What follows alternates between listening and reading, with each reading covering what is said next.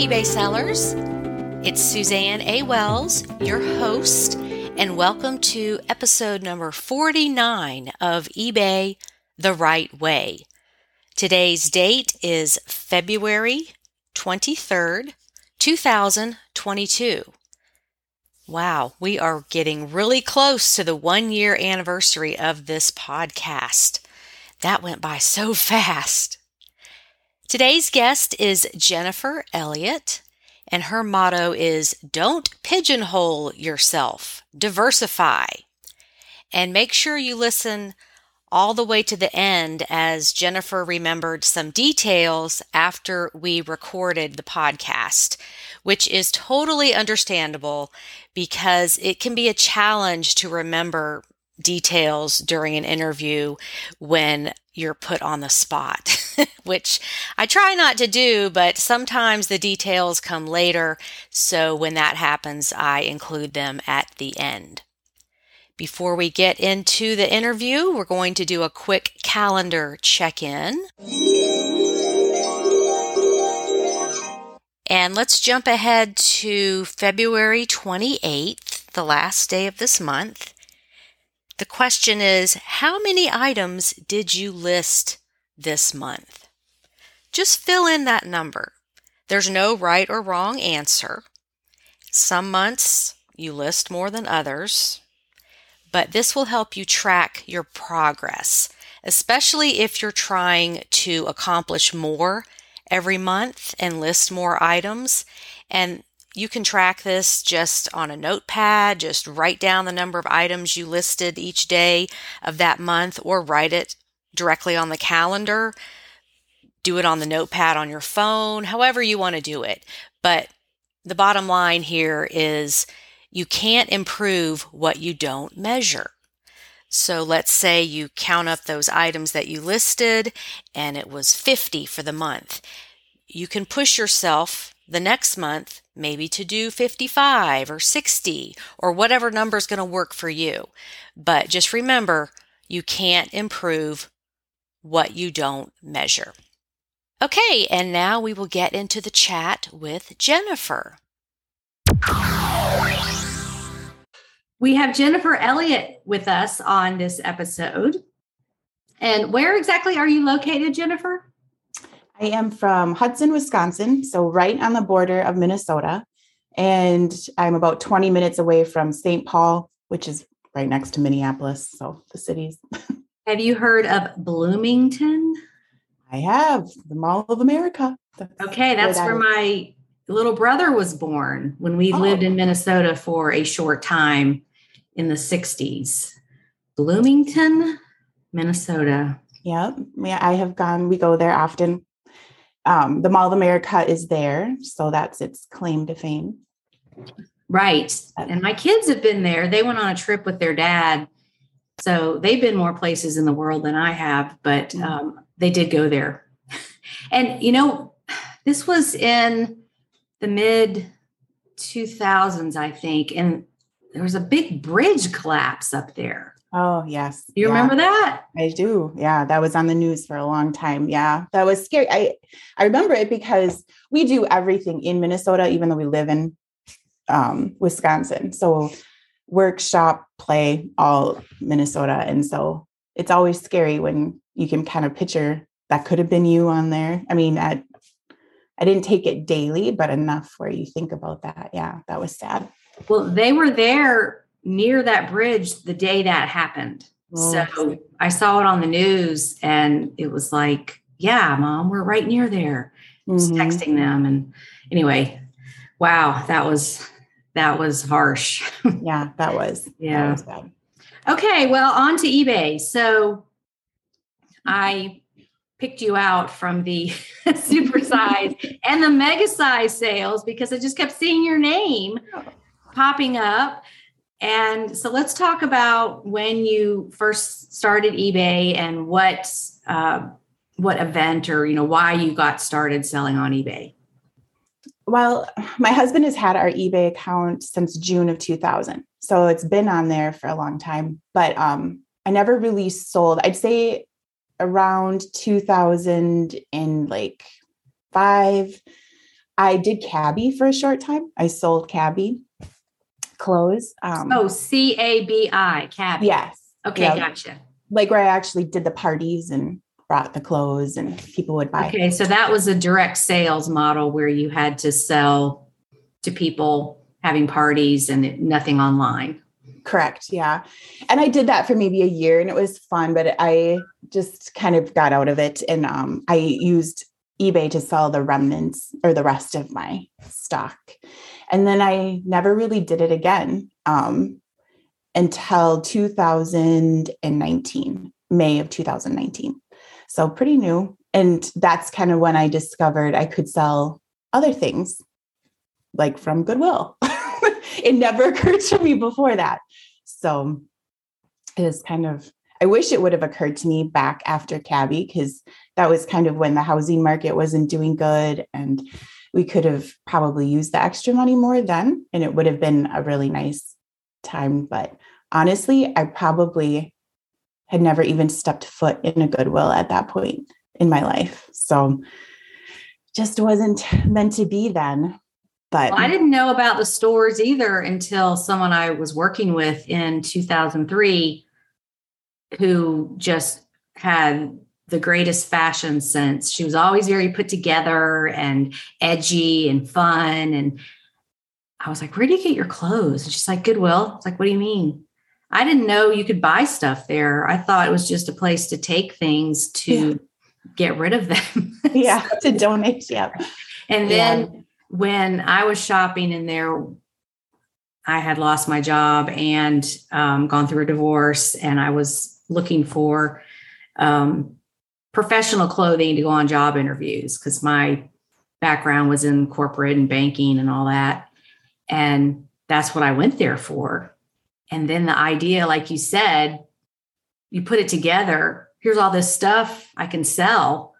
And I thought it was the most novel idea ever. Yeah. Like nobody's thought of this. and really that was 16 years before you started doing it. So for the sellers listening, just because you can put it together in your mind doesn't mean everybody else can. Yeah. A lot of people don't even know this goes on. Yeah. They'll ask you questions about items and you're like, I don't know. This was an estate sale find. I don't know the history.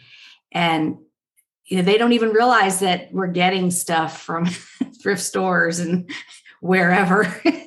Yeah, exactly.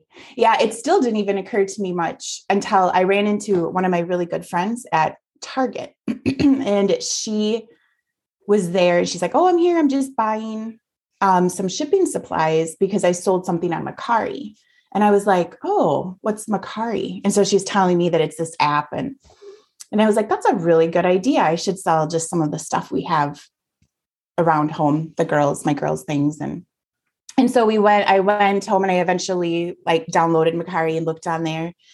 And I think I listed a couple things, but I got kind of bored with that fast with my own stuff.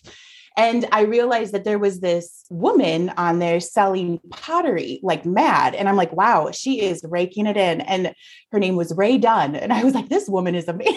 Really? Oh my gosh. I thought it was a woman, like literally just selling her own pottery. I was so out of it. So I remember Googling who Ray Dunn was. And I realized that it was this thing that people were doing. And they would go to Home Goods or Marshalls or TJ Maxx and they would buy and then sell the more hard to find pieces. So I kind of played around with that. And I did that for actually quite a while. Quite a few months. I would go and I would find things and I would sell it on Macari. That got kind of old fast too, though, because your cost of goods is higher and it's everything. I got very good at shipping breakables right away. So that was kind of, I guess, a good learning point. But I started exploring YouTube. So really YouTube is my biggest reason. It taught me about Goodwill. It taught me about eBay. And so I eventually just switched to eBay and I did mostly clothes in the beginning, like everybody, because that was the YouTube people I was finding. And then I just branched out and I found you and I found others and I joined your premium library in the beginning and I just took everything I could take in about everything. And yes, thank you. I appreciate that. And yeah, I kind of was like, this is almost like a college education just sitting here on YouTube for anyone to have. And it literally, I would listen as I was doing things, or I just took in as much as I could about everything. Because then I got kind of bored with clothes. It's not my favorite. I didn't like the measuring and I don't know, the returns. So I kind of stuck with men's because men's clothing returned less than women's. And yeah, that's true. yeah. And I did that for a while. Men shop differently. Yeah. I started off with golf shirts and men's clothing. And what I saw was they will buy multiples of something, 5 golf shirts, size large. Like they know what they want.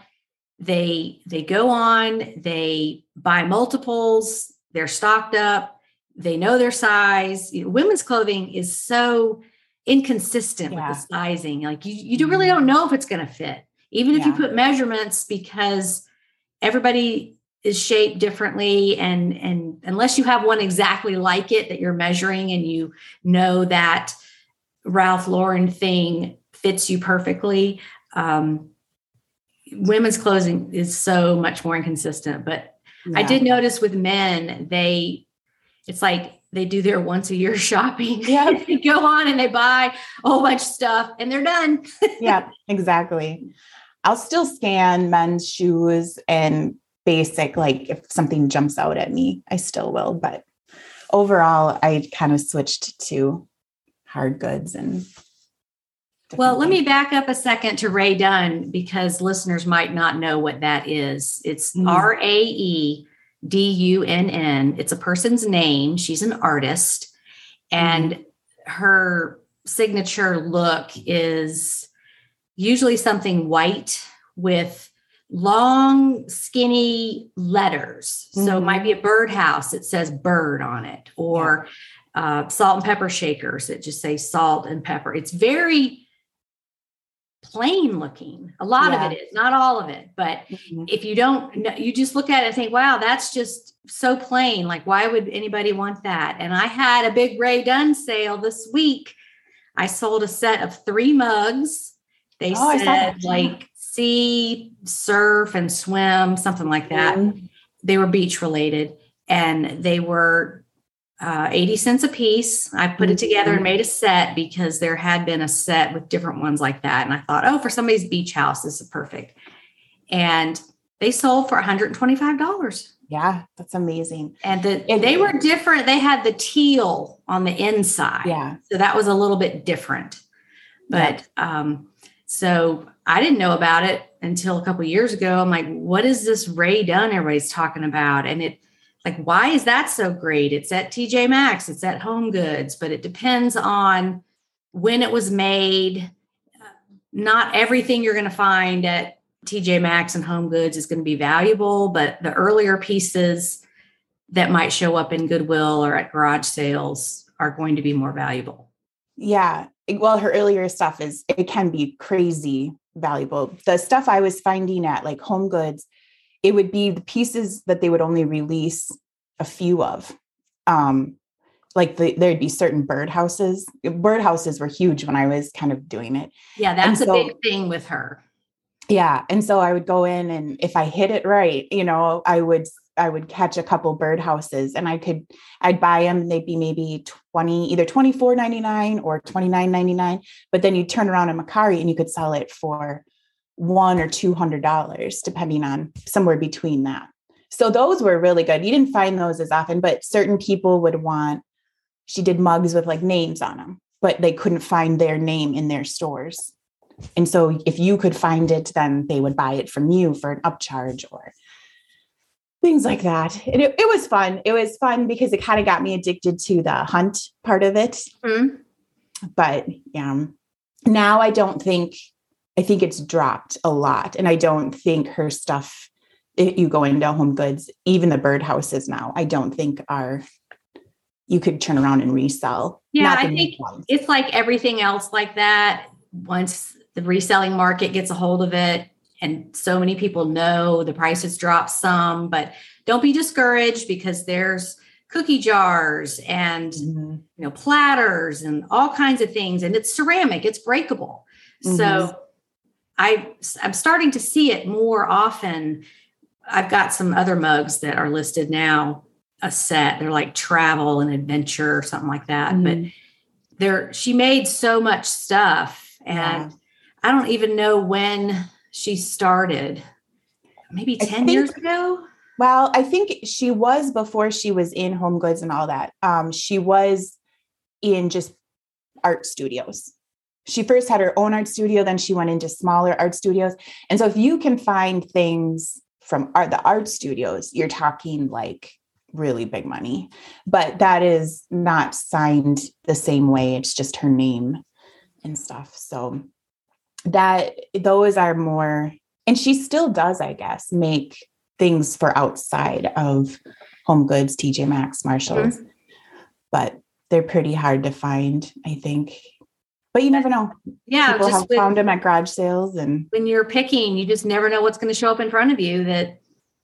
I mean, that's what keeps us addicted is it's unpredictable. It's like, you never know. It is the best part. I remember going into a Goodwill for one of my first times. And ironically, I found an older Ray Dunn mug, and it had an older stamp on it. And I was like, that's so ironic because and I turned around and I remember I got it for maybe $2.99 and I sold it for $120 something. That was, and it was quick. It was a very quick flip. Yeah. Yeah. So you have to study the hallmark on the bottom. It doesn't say the date it was made, I don't think, but it's just what it looks like, because logos evolve over time, and you can tell the time period something was made if you know that logo history, like John Deere. That's evolved over 100 years. And so depending on what the deer looks like, you can figure out when it was made. So then that's the fun part for me. It's like, oh, what do I have here? And you can spend $1, take it home, do the research. And sometimes you're pleasantly surprised by how old something is. Like, how did this even get here? Yes. I love that. I love older like antiques and different things. And I love that research part of the vintage things. Now you also homeschool. I do. I have 3 daughters, 15, 12, and 7. Oh my. Yeah. The 15 and 12-year-old, I really don't have to do much with. Fortunately, they're pretty self-sufficient, which is nice. My 7-year-old, she's in 1st grade. So she has only been in homeschool because of COVID. And so last year was kindergarten and she couldn't read. So it really involved me a lot. This year she can read really well, but I still have to be there to direct and help her. So she does take my time. Were you homeschooling all along, or you only transitioned during COVID? Well, my girls have been in school, and then the plan was once they hit middle school, they were going to homeschool, and then we'd decide for high school what to do. So my oldest daughter, when COVID hit, she was actually in her 1st year of homeschool, and which was kind of nice because I had already done all the research on which school, and her education was never interrupted. She just had her full year like normal, which was nice. Yeah, that is a plus. Yeah. And then the following year was when it was still really bad. And so I just knew I was going to keep my other 2, and I knew what school to put them in. So that was nice. And and now so far, my 15 and 12-year-old don't want to go back. They are enjoying it a lot. So, and my 7-year-old, I'm torn because I actually really do love homeschooling her. We're on a really good groove. It's really fun to watch her learn. But I would like her to go to school and get some of those things I can't give her, the social part of it, but yeah, like the food fights in the cafeteria. Yeah, exactly.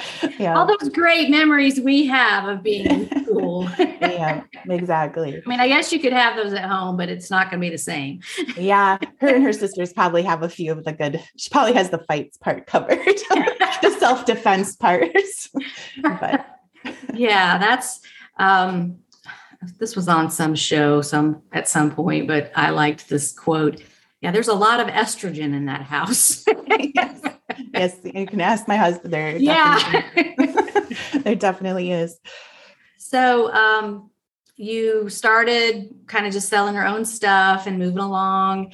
And let's talk about some of your big sales.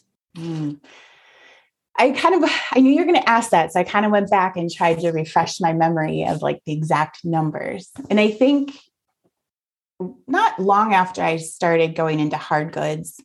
Okay. First of all, I would say 95% of my inventory comes from Goodwill.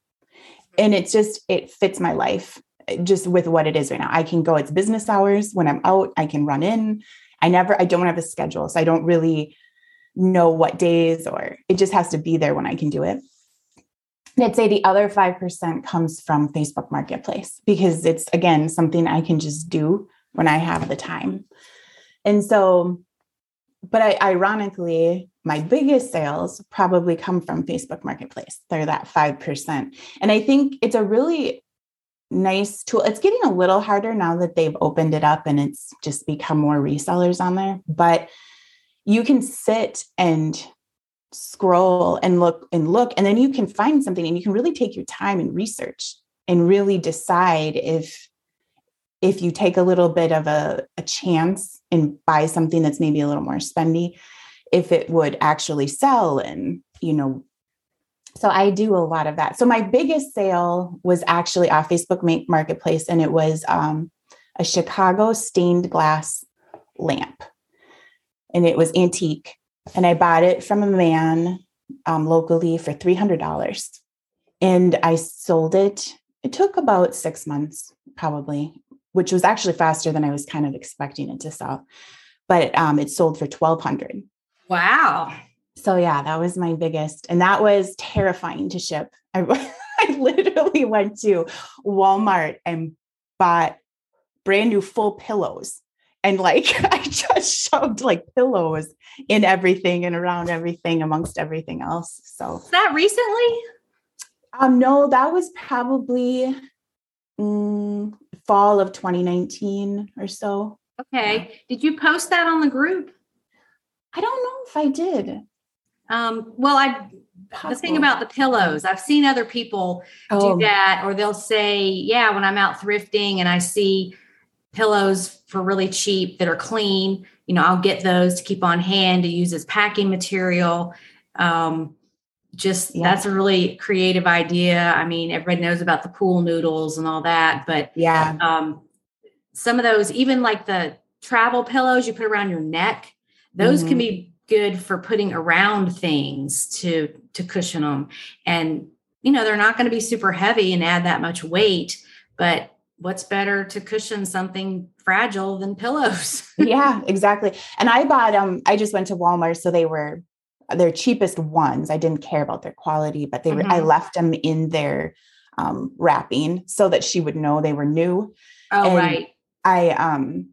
And then she could donate or keep or whatever she wanted to do with it, but I separated the glass shade from the really, like, it was a hard brass bottom, and I packed them separate. But just, it's funny, it got there and it was safe, and she left a review and she was really happy, but she did say, she was like, the packing was slightly ridiculous. Like, a little overkill on the packing. I'm like, I don't care. That's better than this thing arrived in 5,000 pieces. So yeah. And it would have broke my heart, because I did a lot of research on that, and I learned about the company, the Chicago company. And it was an antique. It had a lot of history to it. And so it wasn't all just about the money. Like, I really wanted it to be somewhere where somebody was appreciating and enjoying it, because it was such a cool piece, of history. I do like that. But you were smart to take it apart. And I think for the listeners, as your eBay business evolves, you start looking at things like that before you buy them. Okay, how am I going to ship this? Does this come apart? Can I, take it apart and pack it in pieces? And your brain starts looking at things differently. It's like, no, this is one piece, that's going to be really hard to ship, like maybe a chandelier or a light fixture that has all those globes and they don't come off. that's going to be a beast. But Yeah. I've seen several people post floor lamps, table lamps where, it comes apart into 5 pieces or whatever, and it just makes it so much easier. That's how a store would ship it to you. Right. They would take it apart. Mm-hmm. It would be unassembled. Yeah. And I think you have to think too, what is going to make it worth that kind of stress and work. And for me, that dollar point was worth it.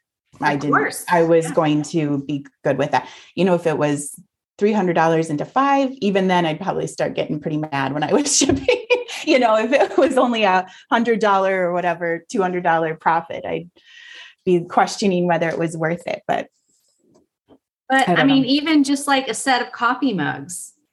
Yes, those 3 mugs, and everybody knows I hate shipping stuff like that, but for $125 and only paid $2 for them. So absolutely. I wrapped each one in bubble wrap, put each one in its own cube box, and then put those boxes in a bigger box with lots of packing material. And the test is, does it shake? Yes. You seal it. If it doesn't shake, and is there enough cushioning on the perimeter of it so that if it does fall off the back of a truck or gets thrown around or whatever, that there's enough cushioning there. And you guys just don't write fragile on anything. No, I don't. I mean, that is an invitation for whoever the shipping company is, UPS, USPS, whatever. I mean, you've seen these videos on YouTube where they see fragile stickers all over something, and that's an invitation. That's a challenge to see if they can kick it around and it'll break, or they throw it against the wall or whatever. So just be incognito. Just pack it well and don't put any words on the outside that indicate this is fragile, because that might come back to bite you. Yeah. And what you said about shaking, that's a huge thing. I do have this one, I don't know if it's really a tip, but it's one thing I discovered over time that I love for packing. So I will put like over a mug or something that's pretty, outside, I will use tissue paper to kind of because it's softer. And then I actually go to Home Depot and I buy, it's the brown paper that they use for flooring. Oh, okay. And it's thicker. So as a packaging, and I'll take a piece of that and I'll wrap over the tissue paper of whatever fragile, and then I'll bubble wrap. And it's pretty thick. So it really gives it like an extra barrier.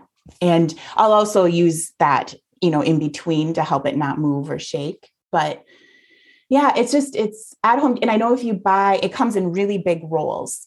And so, at our Home Depot, at least, if you buy a few of them, you get like a discount for, quantity and stuff. So that stuff, it's stiffer than just your typical packing paper. And so I feel like you can really make it keep whatever you're doing firm. They lay it down before, like if you were to get new floors, like hardwood floors or something, they lay it down on the floor.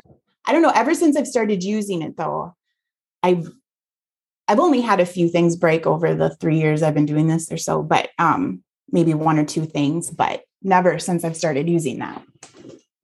Well, and I think the key to packing breakables is multiple layers. Yes. It's not just bubble wrap. It's do bubble wrap and then put it in a box or put cardboard around it and then put some more bubble wrap around that. And you've got all these layers that have air in them, because bubble wrap is just air. So that's really the trick is just keep layering it and then do that shake test. So you don't hear anything moving around and you should be good. Yeah. Okay. What's another big sale?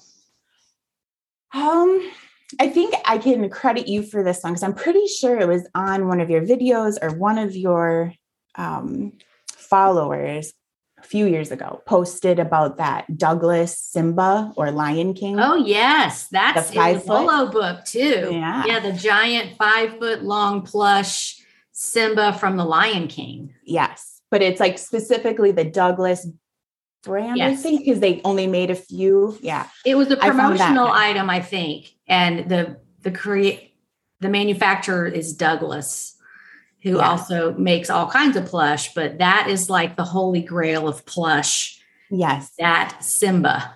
Yes. And I was fortunate. That was exciting. I found it was like a Saturday afternoon and we were being lazy. And I normally, well, I'll talk about that later, but I was scrolling on Facebook Marketplace and I came across that and it just triggered that memory of learning that. It was just stuck in my brain somewhere.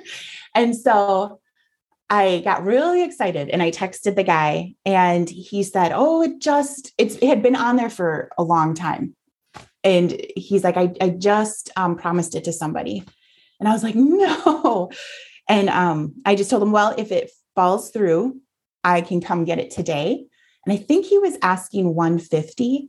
And I said, I will give you 175 and I will come today and get it. Oh, you offered more. I did, which was probably not so nice because he did email back in like an hour and he's like, okay, it's yours. If you come get it today, that guy can't compete with that. And I'm like, oh, sweet. So I made my husband get up and we drove.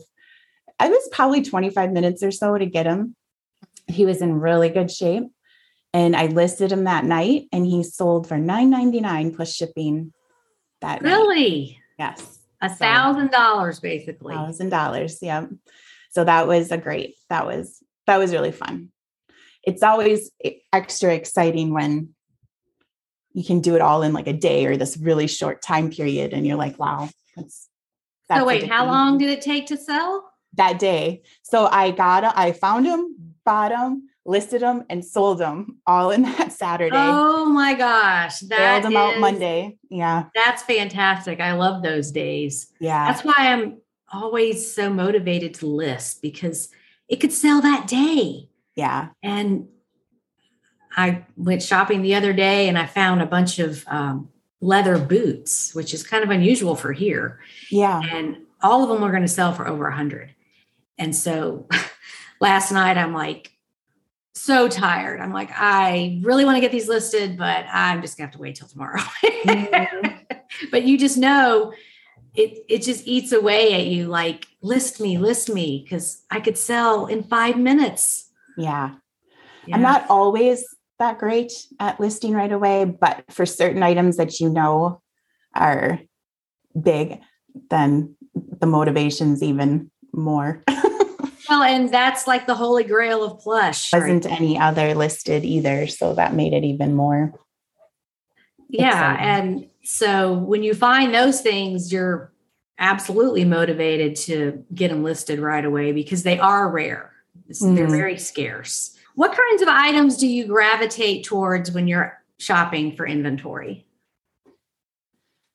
You know, I have certain items that make me a little bit more excited. Like I'm like, oh, I'm going to go into the toy aisle now. And I get more excited. But honestly, my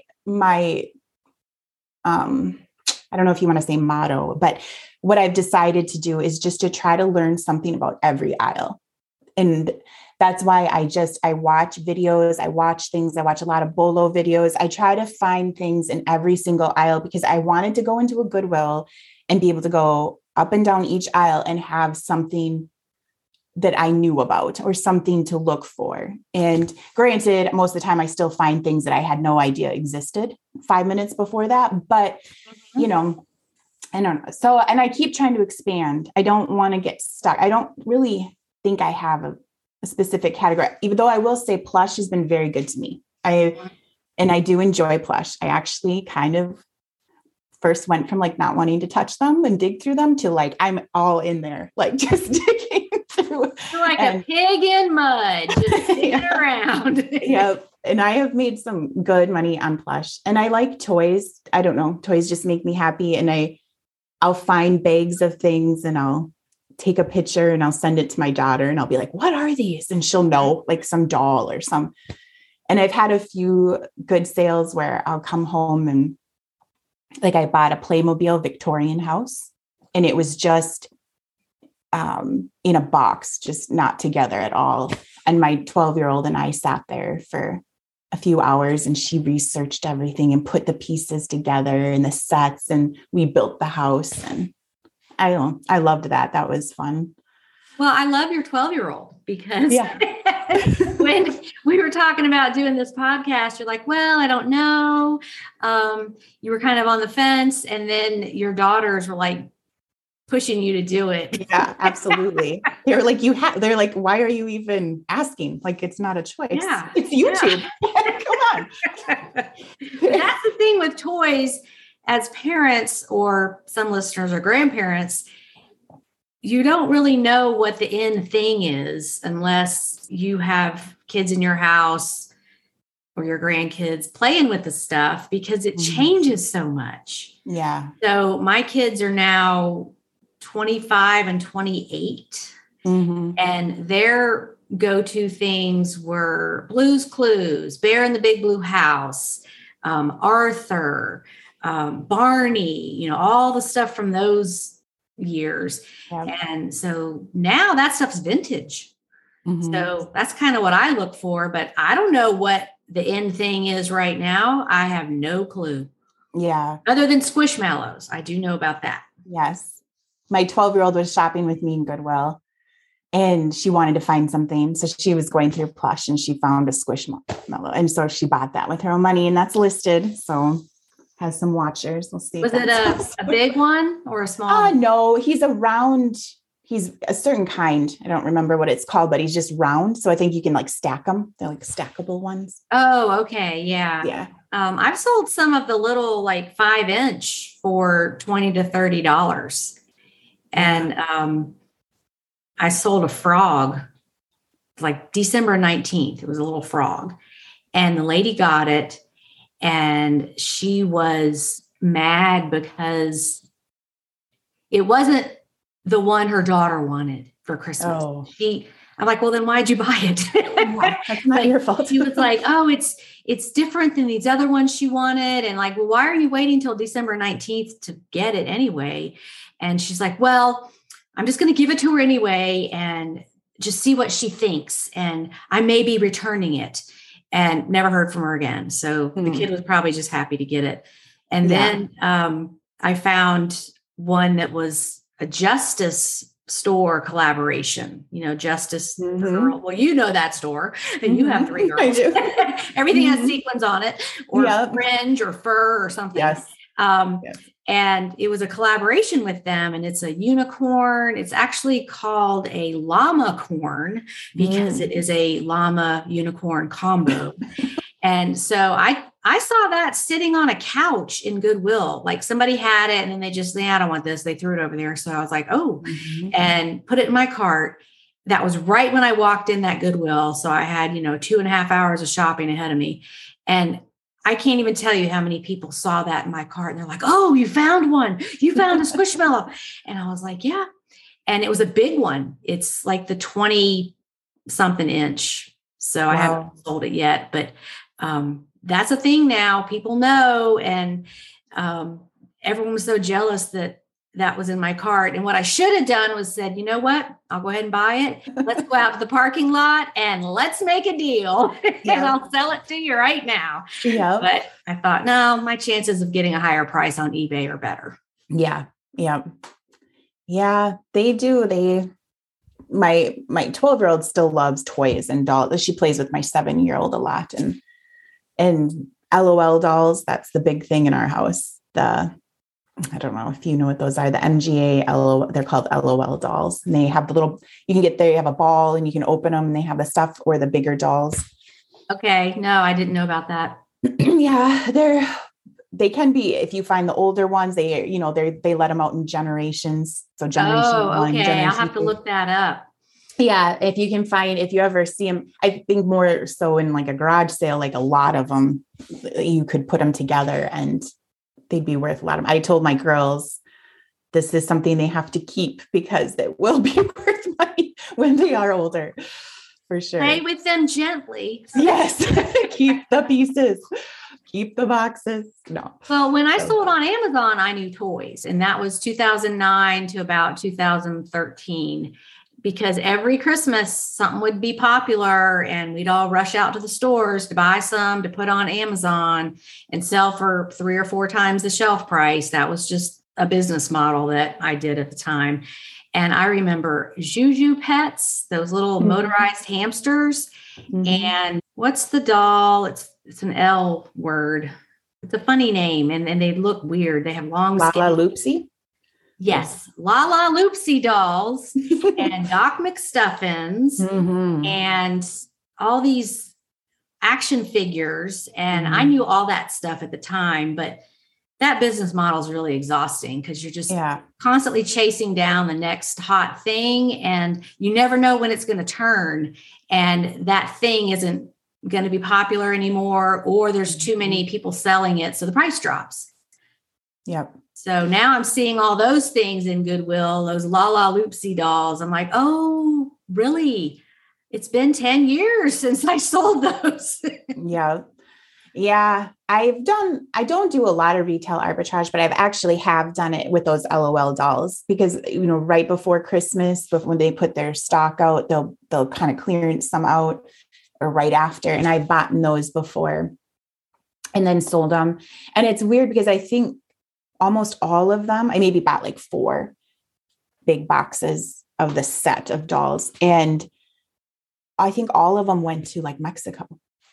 And so I don't know if they just don't have access to them there like they do here or what, but yeah, almost every single one of them went to Puerto Rico or Mexico. South America somewhere. Yeah, you never know. It's odd. So many collectible plush go to Japan. I can't explain that, but it's a fact. I've sold, Japan and China. Yeah. Global shipping is a good thing. So you do the actual global shipping program? I do. Yeah. I've been too lazy to kind of look into. I know you've talked about another. Well, I'll go ahead and say it for you and the listeners. The eBay Standard International is eBay's version of First Class International. It goes up to 66 pounds and it comes with $100 worth of insurance, and it's under the eBay umbrella. So if anything goes wrong, it's just like global shipping. They step in and take care of it. The issue with global shipping is everything's priority. So it starts at a much higher price. So you can offer both and let the buyer pick. And a lot of times they're going to pick that eBay Standard International because it's cheaper by a significant dollar amount. Okay. Yeah, I should really look into that. You can go through your listings and just bulk edit and add that to all your listings and just see what happens. But it does have that insurance on it. And you can always add more if it's a very expensive item. But I feel like only using global shipping is restricting who's going to buy your item because, yes, a lot of things do sell and they pay that high shipping cost. But if you have both of those on there, they may pick the lower price one and you might get the sale, whereas you wouldn't have if you only offered global shipping. Yeah. That's good to know. I think I had posted, it's kind of a sad story. I had posted that lantern on recently, that Pullman lantern. Red? Yes. That was crazy because I found that in Goodwill and it was in such amazing condition. I did research it, and even in the condition it sold for what it did, but it sold to a guy in China, and I packaged it so good. I was very proud of myself, and I shipped it off. And that was another thing. The history behind it, it was from the 60s. It still had the stamp on the box of the store that it was bought at, which was no longer there, right where I grew up, kind of in Minnesota. And it was just really cool. And we got a message from eBay that said that you cannot ship that item to China. You can't do obviously there was no gas or anything oil with it, but you couldn't ship that item to China anymore. And so they're going to let me keep my money and they're going to refund the buyer, but we don't get the lantern back. I know. I mean, it was nice how it was handled, but I was so sad. I'm like, I hope they don't just throw that away, or they'll probably sell it themselves or something. I don't know. But it's gone into the black hole of lost eBay things. Yeah.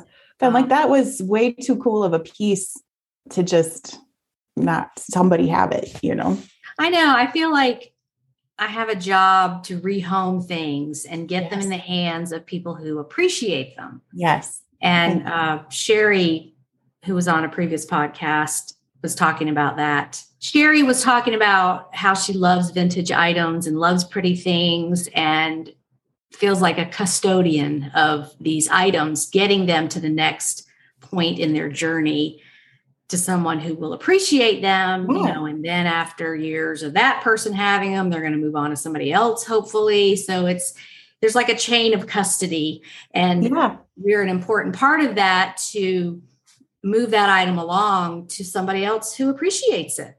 Yeah, exactly. Keep everything that's cool and fun and nostalgic. You want to move those along to other people who can share the joy. Yeah. There's a lot of things I find that aren't necessarily my style or something that I would have in my home, but I appreciate it very much, either for its history or because somebody made it. I'm trying to learn more right now about linens. So, and going through and paying more attention to that section. And I decided to sell, it was an Afghan somebody made, and it was kind of the zigzag shape, all different colors. And it was really big and it was in very good condition. And it just kind of made me sad that somebody had made that and it ended up in a Goodwill for, I don't know, $5.99 or something.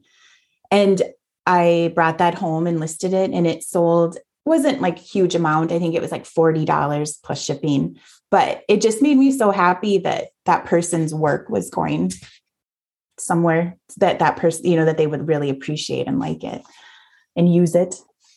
Yeah. So. I also sold a electrician's, it's like a briefcase. It's leather. It had all these loops inside, and I found it and I'm like, what is this?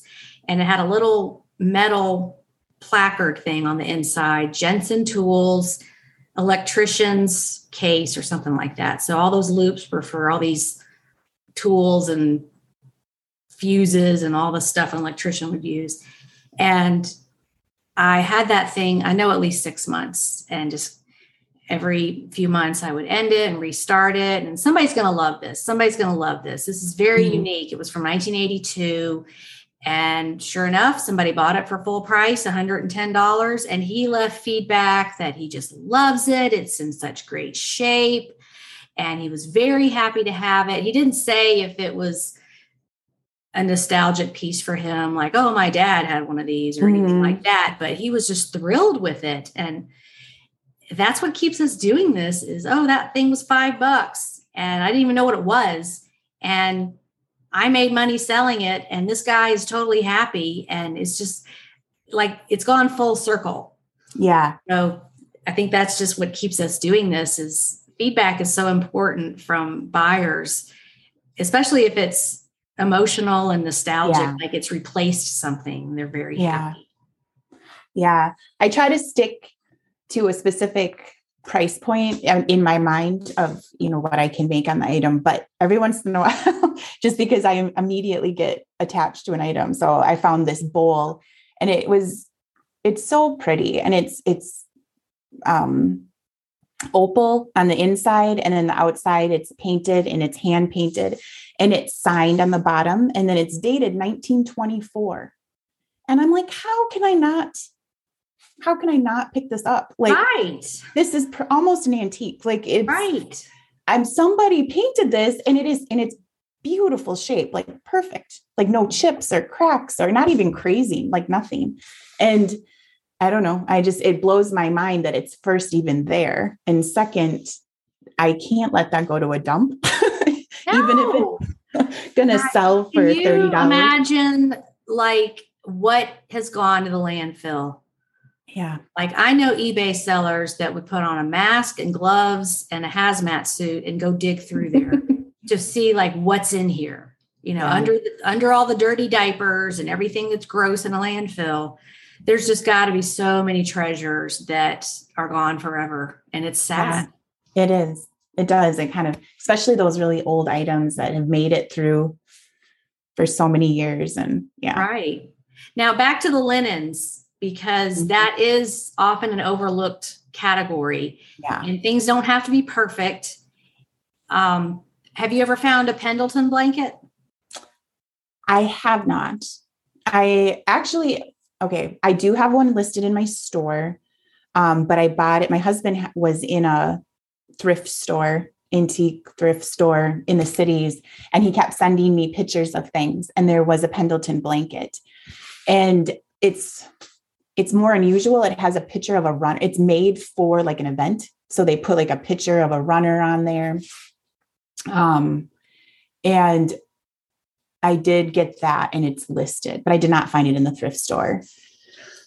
And it sat for a while. So I think I'm probably asking too much for it, but it's more unique because it was made for that event. And yeah, but I did find, and I like to think that I willed this into existence, because this was another Bolo item that I'm sure I probably heard from, again, you or one of your Facebook members, but long time ago, about the baby Morgan blanket. Oh, and I yeah. always kind of looked just out of the corner of my eye, and I finally did find one. Like, oh, you did. Ago. So that's in the Bolo book. So look at you, found some things that are in there. Yeah. So that proves that the information is valid. If people are finding stuff that's in there, and that was my goal, is there's all kind of Bolo lists out there, and it's not really a Bolo unless you can actually find it.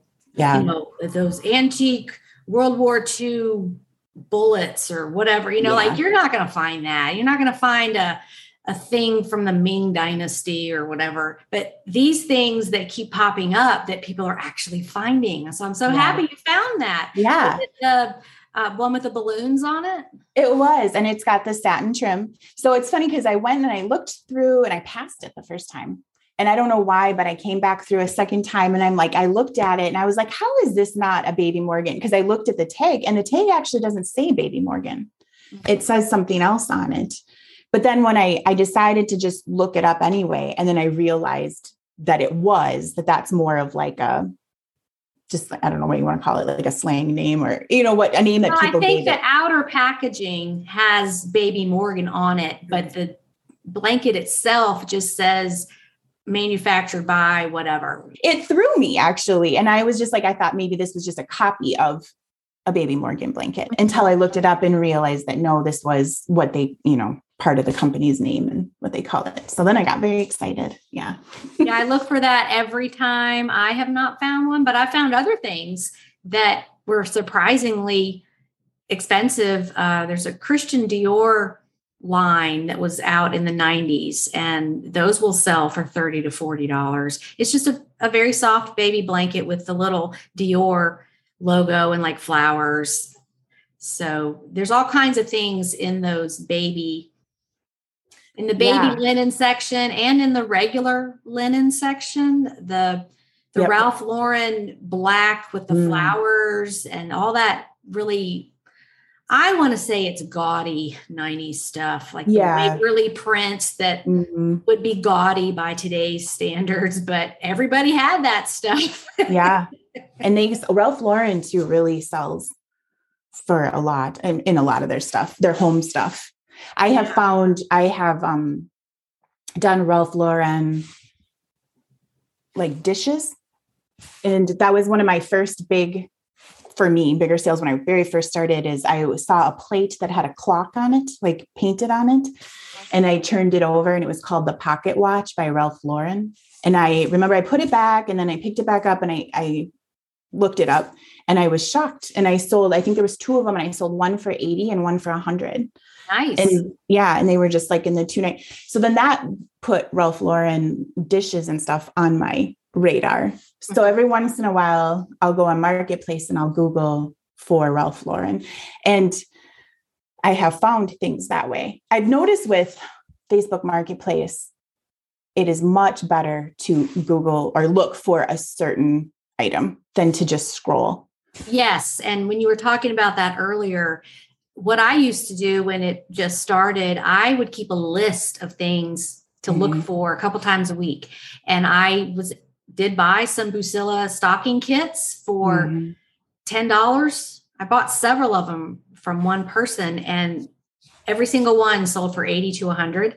So I would look for Bucilla. I would look for Ferragamo shoes. I would look for any of those things that I knew about that were high dollar bolos, like what I would look for in a thrift store. I just started looking for on Marketplace, and you can search. So it's very efficient if you can keep a list of what you want to look for. Yeah. I've actually been known to, I'll sit and watch your bolo videos or others, and I'll pause it and I'll just sit there and I'll look right there if it's something I've never heard of. And I have actually found quite a few things doing that. I just did that this week. I had never heard of Daisy Kingdom dresses. Oh yeah, that's a good one. I had never heard of that. And so I was watching something and somebody had sold one for a ridiculous amount of money. Mm-hmm. And so I went on Facebook Marketplace and I Googled it, or I keep saying Google, but I looked it up. Search for it, right. Yeah. And there was one that I thought was a potential big seller, maybe. And I'm taking a chance. I do take chances more, but I paid $125 for it and it got shipped to me and I just got it yesterday. So nice. We'll see what happens with that. But I've done that quite a bit and for the listeners, you could actually just take the bolo book and go on Facebook Marketplace and just look for these things because not everybody knows everything, or they don't care. They just want to get rid of it. They're trying to downsize. They have to move, whatever. I've been that person where it's just, I got to get out of here. I got to get rid of this stuff.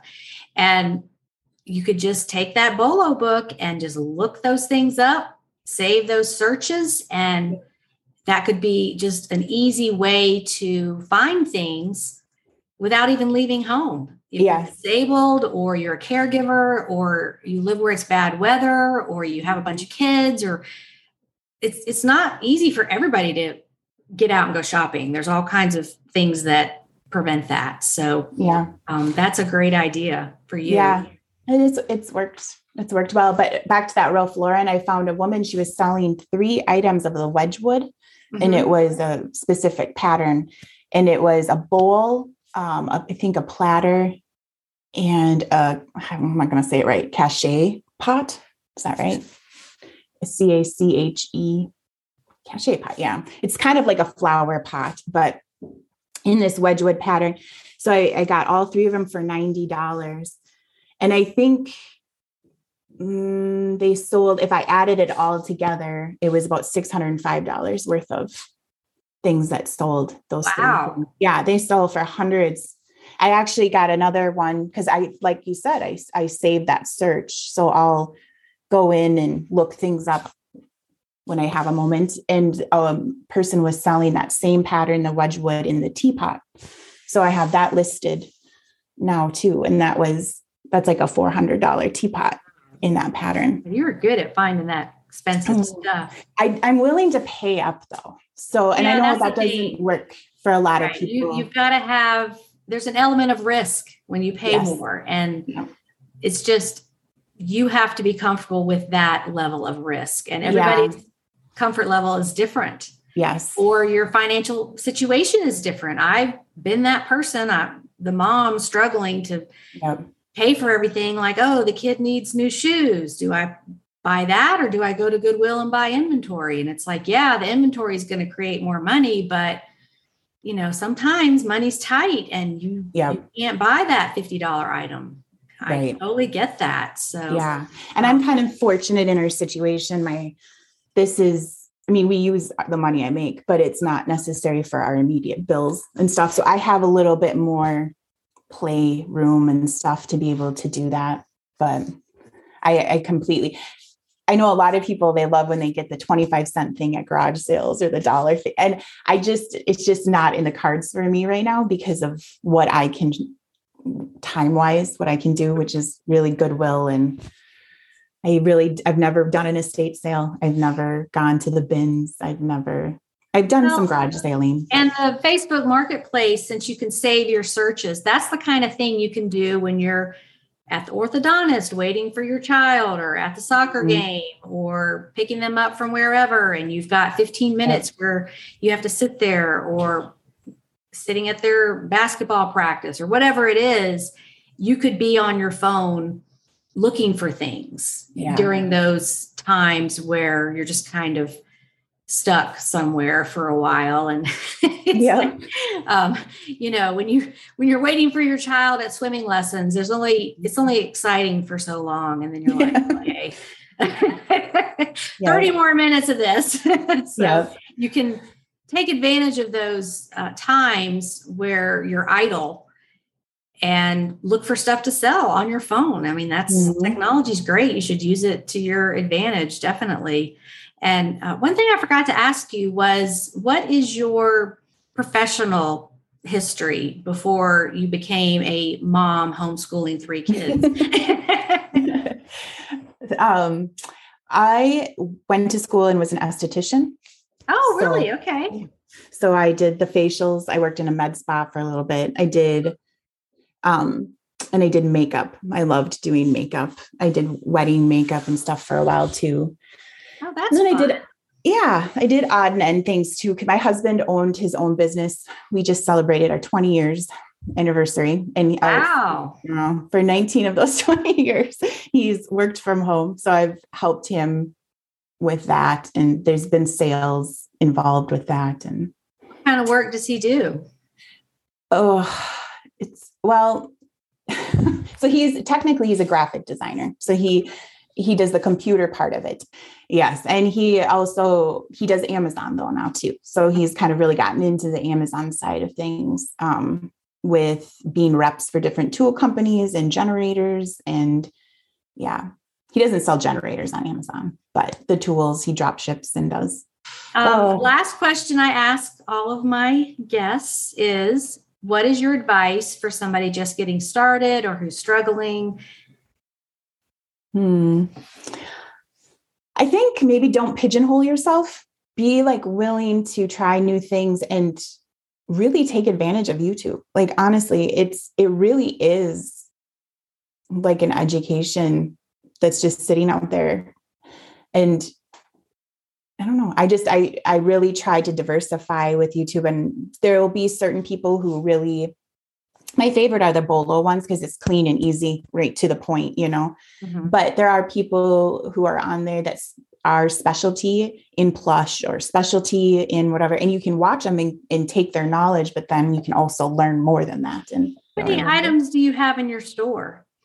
Right now I have the most I've ever had, and it's 303. And that's that's the highest I've ever had. I normally am around the 250 to 275 mark. So are you trying to get to a certain level, or are you just looking at the income it provides? Yeah, no, I don't have a certain level. I think part of why I have more right now too is my husband has put a few, probably 10 to 12 listings are his, and my daughters now want to do it. So they have a couple listings on it. So that's probably why it's higher. This is what I can keep up with right now. In the summer, it maybe changes a little bit because I have a little more time to dedicate to it. But this is the level of listing and shipping that I can handle. Well, you're juggling a lot with homeschooling 3 kids, a husband, a home, yourself. Just life. It's just, you're in those years now where it's just so busy and the day just flies by, and all of a sudden it's time to cook dinner. You're like, Did we just get up? Yes, I know. Yeah. It is true. And I have the goal to list a little bit every day, and I'd like to think I hit that, but I don't, maybe 4 days a week I do it. I go in, my personality is to be consistent, but my reality isn't necessarily that. So of course, that's a great way to put it. But I don't know. I just think take risks too, if you're able to. I think pigeonholing yourself doesn't just go for categories, but it also goes for maybe business model, try different things and maybe buy the $20 thing and sell it for $100. If it works, it works. And I think you have to do that a few times to be confident about it, because Sherry was talking about, she found a teapot on an online auction, did as much research as she could. She paid $125 for it. I think it sold for over $500. But she was like, yeah, I might be out that $100. And if that's the worst thing, then we'll just keep going, because you can always get more money. If you look back at your life, money is just there. It keeps coming in. You work, you make money. Mm-hmm. It's not the end of the world if you lose money on something. Yeah. That's an education. You're paying for knowledge. Yes. So, I remember you said that in one of your videos, and that has always stuck with me. Like, rarely, but I mean, I will think I have something good. I'll bring it home and it's not even worth my time to list it, and I'll redonate it. It doesn't, I try not to obviously have that happen often, but I just tell myself that it's just part of my education, and just let it go. Not everything comes up on the app. If something's sold on offer, it doesn't show the offer price. Mm-hmm. If it was a seller initiated offer, it shows the full price. So you might look something up. Oh, it sold for $100. And then you get home and you check Terapeak. No, it didn't. They accepted a $50 offer. So it's not 100% accurate. It's all we have. And I am waiting for the day that eBay puts Terapeak somehow on the app, like where you don't have to go out onto the internet and look it up and do it that way. Like, integrate it with the app somehow so that the pricing information is more accurate when we are out there. But, hey, this thing was $1. I'm going to take a chance, go home, research it. Yeah. An education. If it doesn't pan out, that's okay. I'll redonate it to a store that I don't go to. Yeah. So I don't have to see it again. So I don't make that mistake again. Yeah. So anyway, but you can't beat yourself up. It's a learning curve. It's very true. And I do try to ask myself too, even with that dress that I bought, that's a risk. I paid $125 for it, but I do ask myself, could I sell it for $125? Yes. I'm almost positive I could sell it for that. And so at least I can make my money back. Right. But I'm taking the risk on making more than that, but if I can at least sell it for that, then it's not a loss, really. It might be frustrating, but it's not a loss. Yeah. And that's what I ask myself too, is can I at least sell it for cost plus 20% to cover the fees? And even if you take a loss, it's not the end of the world. You just move on. Like, I can't remember 5 years ago what I took a loss on. I'm sure I did take losses, but you just move on and keep going. Yeah. But Facebook Marketplace does give you that. It's less stressful than finding something in person for a lot of money, because you do have the time to research and really. You have the time and the technology at your fingertips at home to research everything before you buy something. Yeah. So it's not as anxiety producing maybe as being right there in a thrift store or in a garage sale. Like, I got to make a decision right this second. Yeah. So I like that time and space too. Exactly. Okay. Well, that has been most educational. Thank you for sharing all of your tips, and we will see you on the Facebook group. Yes. Thank you so much. It's been a pleasure. Have a fun snowy day. Yeah. It's supposed to snow today. Okay. Bye. Bye. Thanks again, Jennifer, for being brave enough to come on the podcast and share some things about your business. Let's go over those items that Jennifer remembered later. The paper that she was talking about, the name is Aqua Bar or Fiber Lock. I found 2 different kinds on Home Depot, so you can check that out. And you might want to actually go to a home improvement store and feel this paper, because it has fibers in it. It's really thick, to see if that'll work with items that you regularly ship. Also, Jennifer mentioned 3 items she found from the Bolo book. Those are on pages 96, 100, and 129. And I love to hear when sellers find items in the Bolo book, because it means I've done my job of providing useful information that helps everybody make more money. Thanks so much for tuning in this week and every week. I'm going to end with a different quote. All things are difficult before they are easy. Isn't that the truth? So just keep going. You'll get there. And I will talk to you next week. Have a great week on eBay. Bye.